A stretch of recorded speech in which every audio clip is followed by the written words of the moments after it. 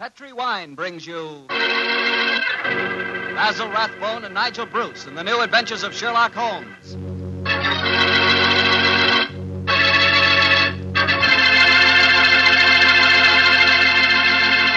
The Petri family, the family that took time to bring you good wine, invite you to listen to Dr. Watson tell us another exciting adventure he shared with his old friend, that master detective, Sherlock Holmes. And I'd like to talk about an adventure myself, an adventure in good eating. It begins with a good wine, Petri California Sauterne. You just serve that Petri Sauterne the next time you have fried chicken. You like fried chicken?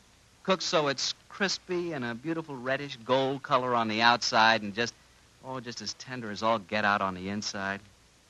Ah, that's chicken. But wait till you try it with Petri Sauterne. That's a wine. That Petri Sauterne is a pale, delicate golden color. You can just look at it and you know it's going to be one of the most delicious wines you've ever tasted, if not the most delicious. Petri Sauterne is not only wonderful with chicken, it's great with fish or any kind of seafood, too. Get a bottle of Petri Sauterne. When it's a Petri wine, it's a good wine.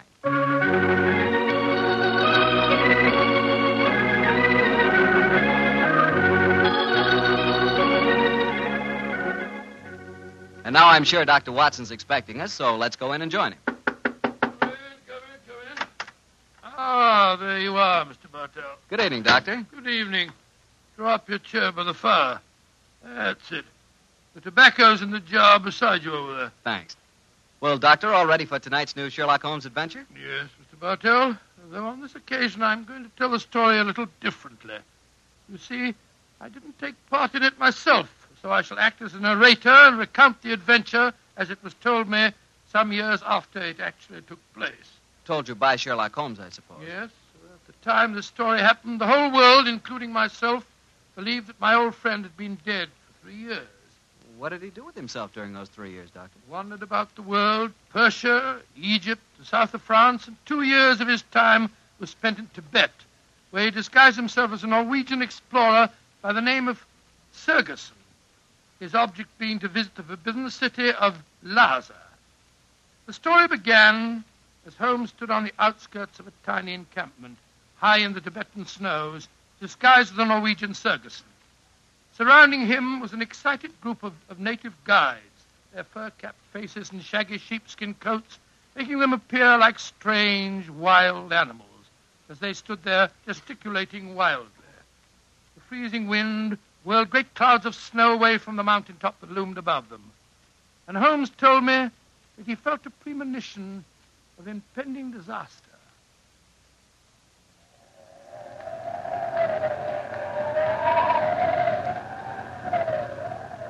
Sir, my men will go no further. They say the goddess of the mountain is angry. If we climb further, she will swallow us up. She will bury us. But we cannot go back now. We have come so far, 1,000 feet, 800 feet higher. We shall reach the pass. We shall be safe. I will not go. We can stay back there in the tents until the goddess of the mountain tells us we may go further. He is right. We can't go. We don't want to go anymore. It's too... Fools! If you stay here in the wilderness, in the village, and the avalanche comes, you will all be buried. You will be swept away. The only road lies upward. We will not go. Back to the tent. The wind is rising. Then I shall go on, alone.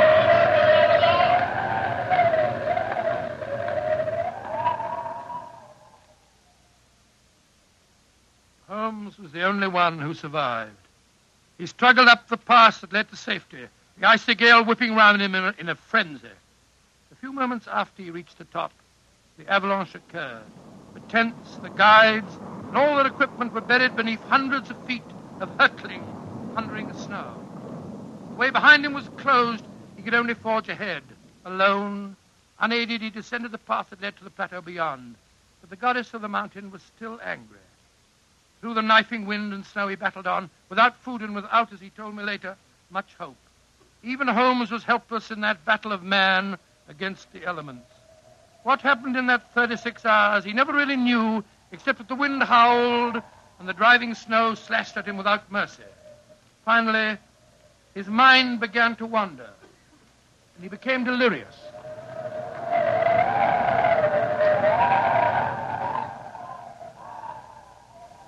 Watson, dear boy, hand me my violin, will you?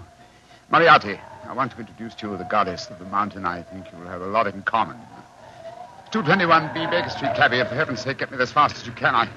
I think I've caught a chill.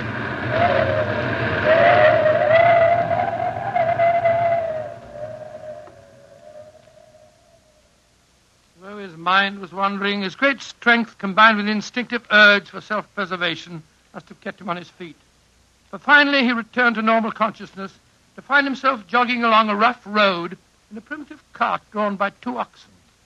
The sun shining on him and a white girl feeding him warm broth from a cup.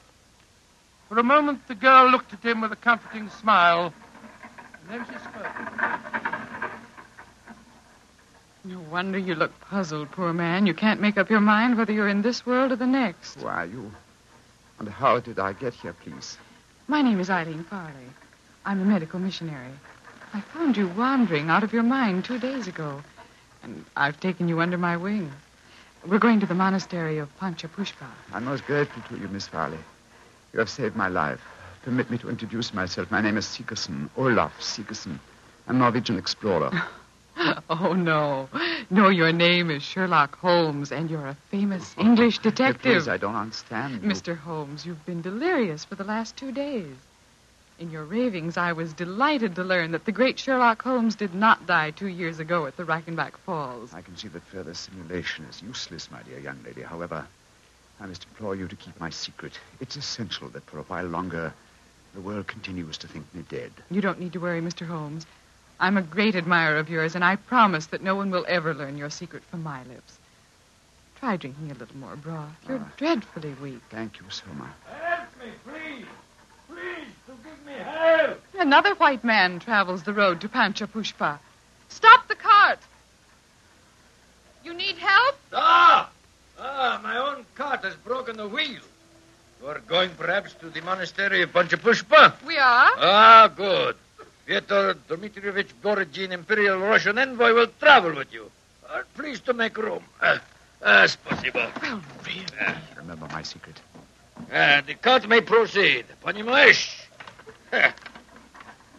Your name, please, young lady. Eileen Farley. I'm an American medical missionary. I do not approve of missionaries, but you are very beautiful. So Borogin will forgive you. Who is this mujik lying on the floor? He looks half dead. I am half dead, Господин Borogin. My name is Sigerson. I am Norwegian. What is a Norwegian doing in Tibet? I have been exploring the mountains. And what, may I ask, is a Russian doing in Tibet, Господин Borogin? What is a Russian doing? You shall see, my friend. To Holy Mother Russia shall belong Tibet. But now let us be gay. We have some hours ahead of us. You like vodka, Miss Farley? I'm afraid I don't drink. Borogin will teach you to drink. Then he will sing you songs of his native Russia. We shall be happy. Ay, chiki, chiki, chiki, gor, vashni, more, diastri, Singing. Holmes told me that every note jarred his aching, weary head. After a few hours, the strangely assorted trio arrived at the gates of the monastery, an edifice, as Holmes told me, of great antiquity and of breathtaking beauty, and built in the shadow of a giant mountain. He was fed and bathed, and shortly afterwards he found himself together with his 2 companions in the presence of the head abbot himself, a man of great age and infinite wisdom. The faint chanting of religious music could be heard coming from another part of the monastery. As the old man...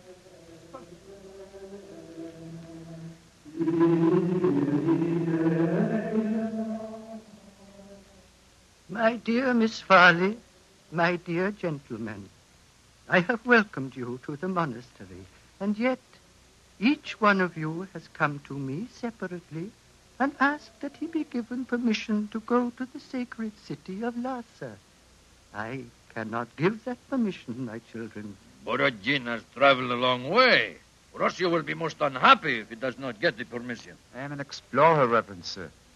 Will not that fact entitle me to some consideration? I, too, have traveled a great way, sir. My children, I realize your claims, but the permission is not in my power to grant. Tibet is ruled by our Chinese overlords. In any case, I will ask you to turn your heads. The gentleman approaching us has preceded you in residence here. He also wishes to tread the road to Lhasa. You have new visitors, I see. Yes, my son. Permit me to introduce you. Sir Harvey Forrester, and this is Miss Eileen Farley. How do you do? How do you do, Sir Harvey? Gospodin Borodin from Russia. How do you do? One cannot travel the world without meeting an Englishman.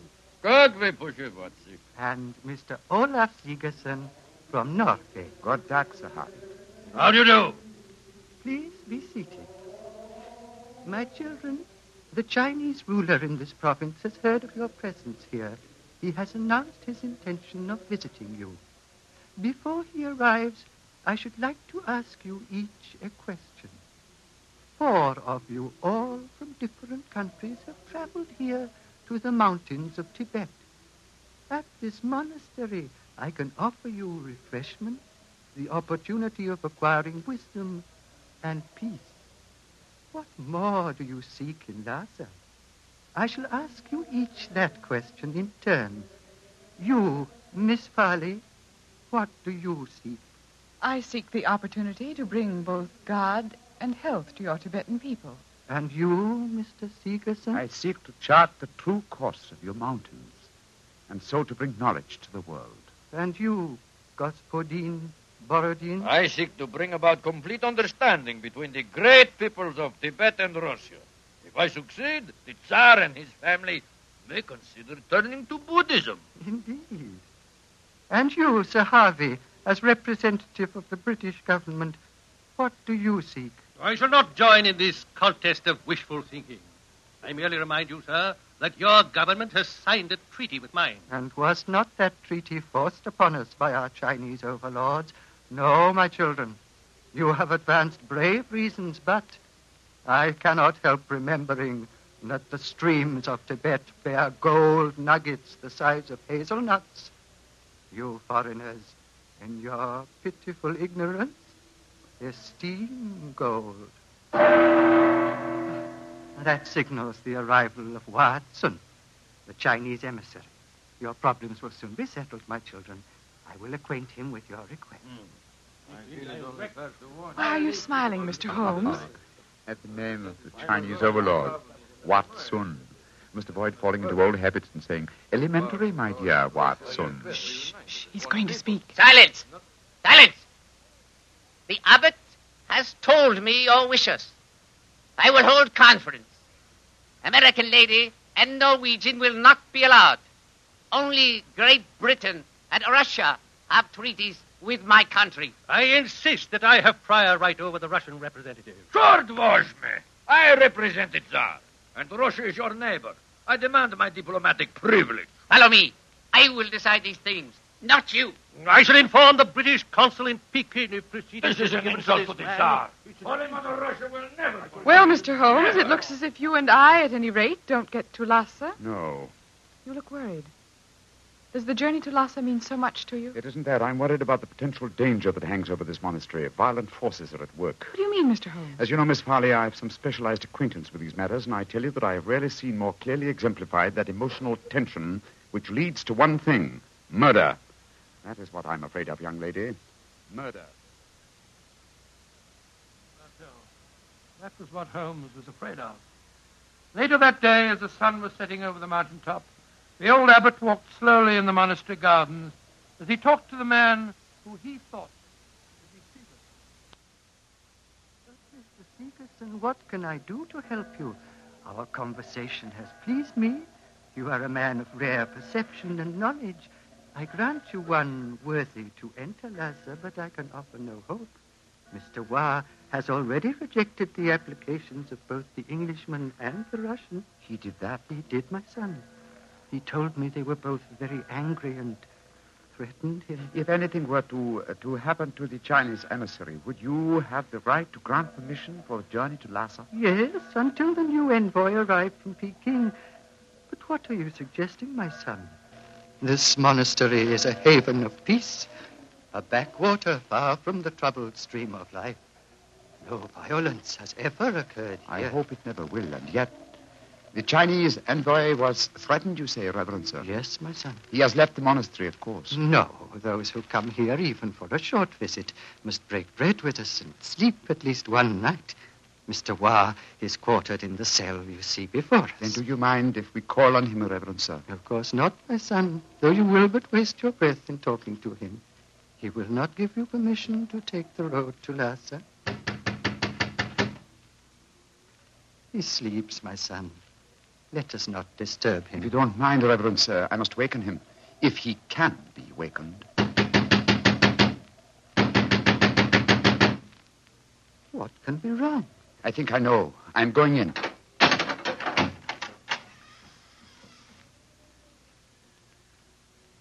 There is your answer, Reverend Sir.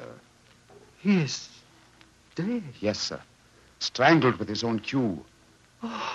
The poor, misguided man has taken his own life, my son. No, sir.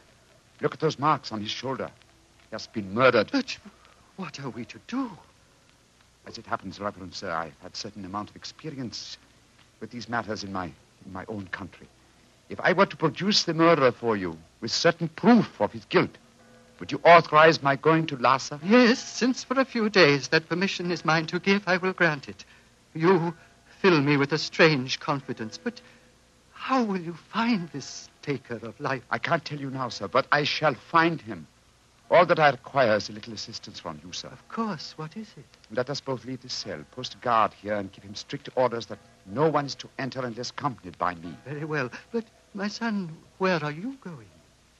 Before very long, sir, I hope to be on my way to Lhasa.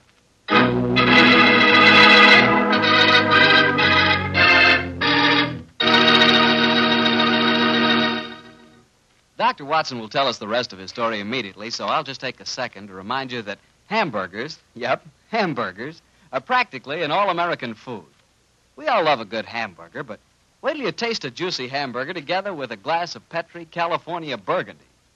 Boy, that Petri Burgundy is a hearty red wine that's just the best friend a hamburger or steak or any kind of meat dish ever had. So remember, if you want a red wine for dinner, you want Petri Burgundy. If you prefer a white wine, you want Petri Sauterne. And if you can't make up your mind which you want, it's simple. Don't buy one, buy two. But always buy Petri. Petri, Petri. Well, Dr. Watson, it seems to me that Sherlock Holmes was in a tough spot. There he was, thousands of miles from England. A murderer was running loose. Holmes was in disguise. And he hadn't got you to help him on the case. Oh, thank you, Mr. Bartell. I must say I think that I always was useful to my old friend, but I wasn't there. So this time he enlisted the services of Eileen Farley, the American girl. Immediately after he'd left the cell of the murdered man, he'd gone to Miss Farley and told her of the tragedy. As they returned to the scene of the crime, he found that his instructions had been carried out and that a guard was barring the entrance to the dead man's cell. There's a guard in front of the cell. My instructions. The abbot gave you your orders. Yes, you may go in.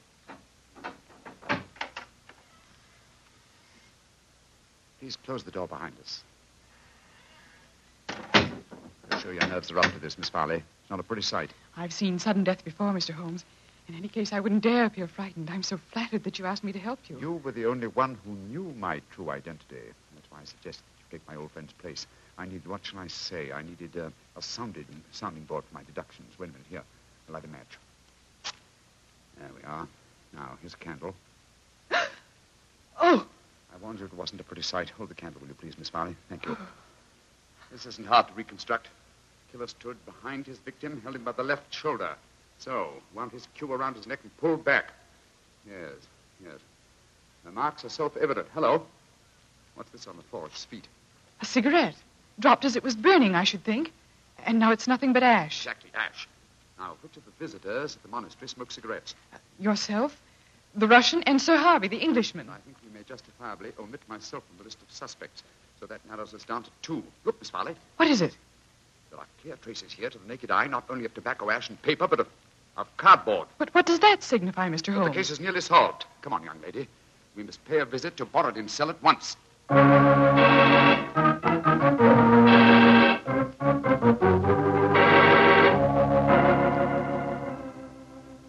Arguments. Always, Sir Harvey Forrester, you give me the argument. But, my dear Borodin... I am not your dear Borodin.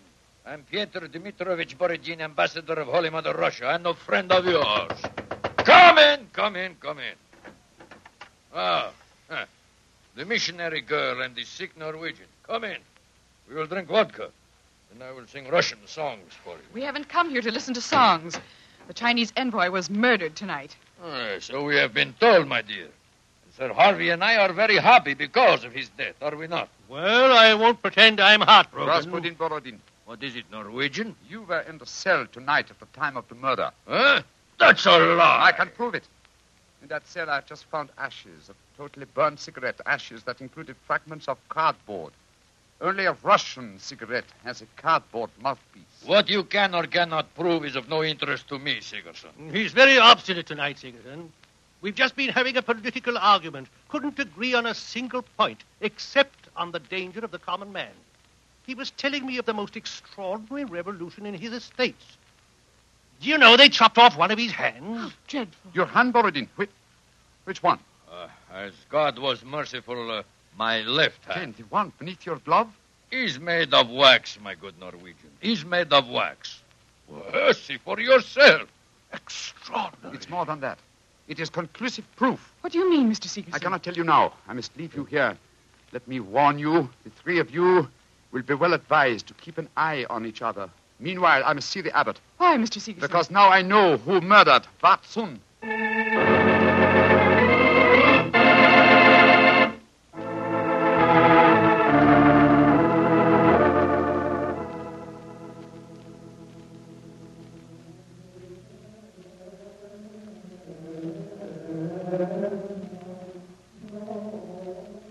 The pink fingers of dawn are stealing across the mountaintop, my son.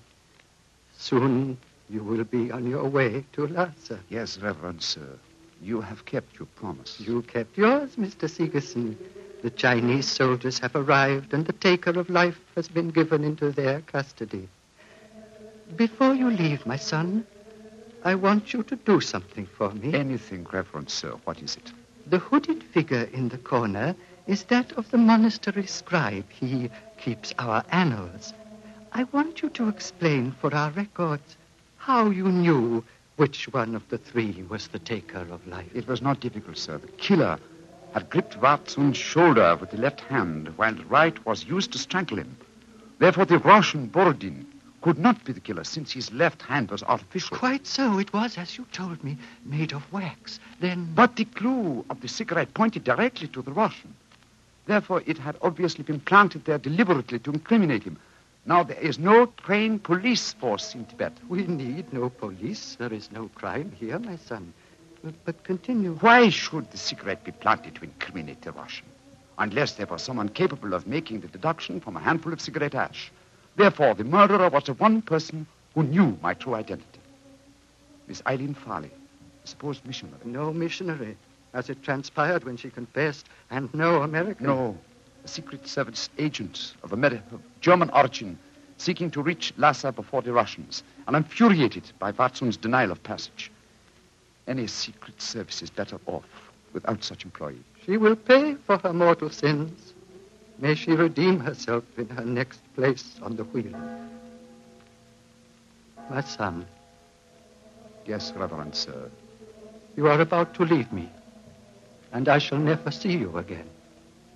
Though evil and death came to Panchapushpa and to my monastery in the caravan that brought you here, I shall miss you, my son. I shall miss you greatly. And I you, Reverend Sir. Would you consider staying here? I can only offer you peace, a shelter from the outside world, and quiet companionship. Three great gifts, sir. But I cannot take them. My work is not done. I must go on. Of course, my son. It was an old man's dream. One last question. What is it, sir? You spoke of your true identity just now. Who are you, my son? Reverend Sir, I cannot tell even you the answer to that question. One day, perhaps, but not now. Let us just say that I have wandered through a world of trouble, just as you have remained tranquil in a world of peace. I hope, sir, that we shall meet again. I hope so, too. Goodbye, my son. Goodbye, Reverend Sir. Goodbye.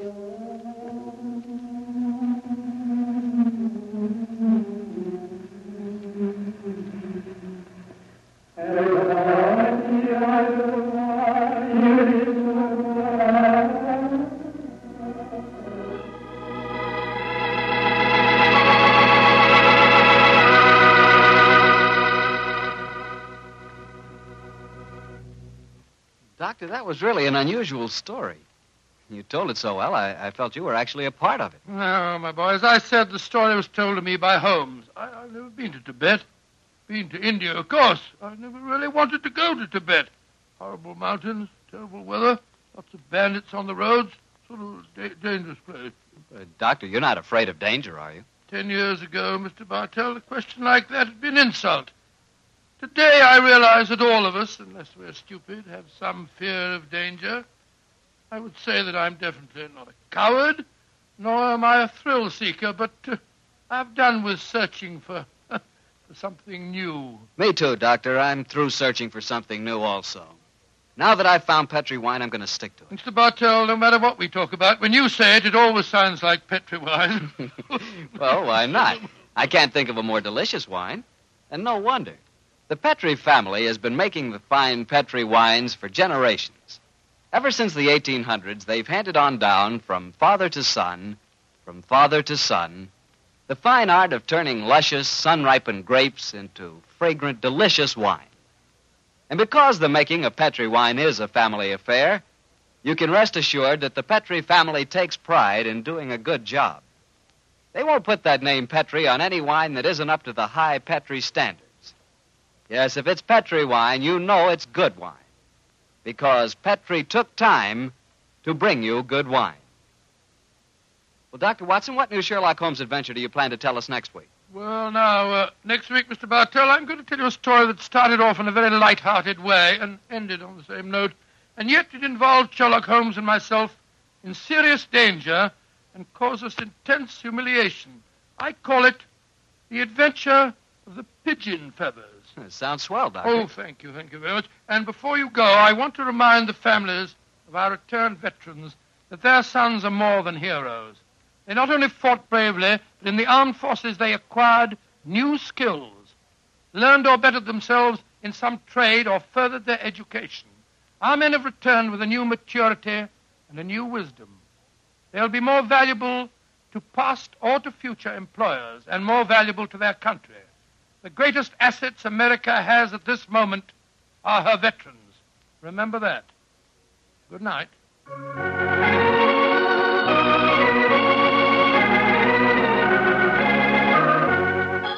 Tonight's Sherlock Holmes adventure was written by Dennis Green and Anthony Boucher and was suggested by an incident in the Sir Arthur Conan Doyle story, The Adventure of the Empty House. Music is by Dean Fossler. Mr. Rathbone appears through the courtesy of Metro-Goldwyn-Mayer, and Mr. Bruce through the courtesy of Universal Pictures, where they are now starring in the Sherlock Holmes series.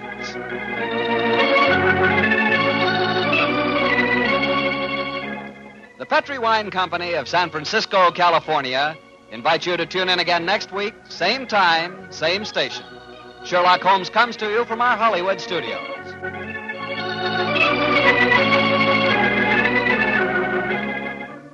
This is Harry Bartell saying goodnight for the Petri family.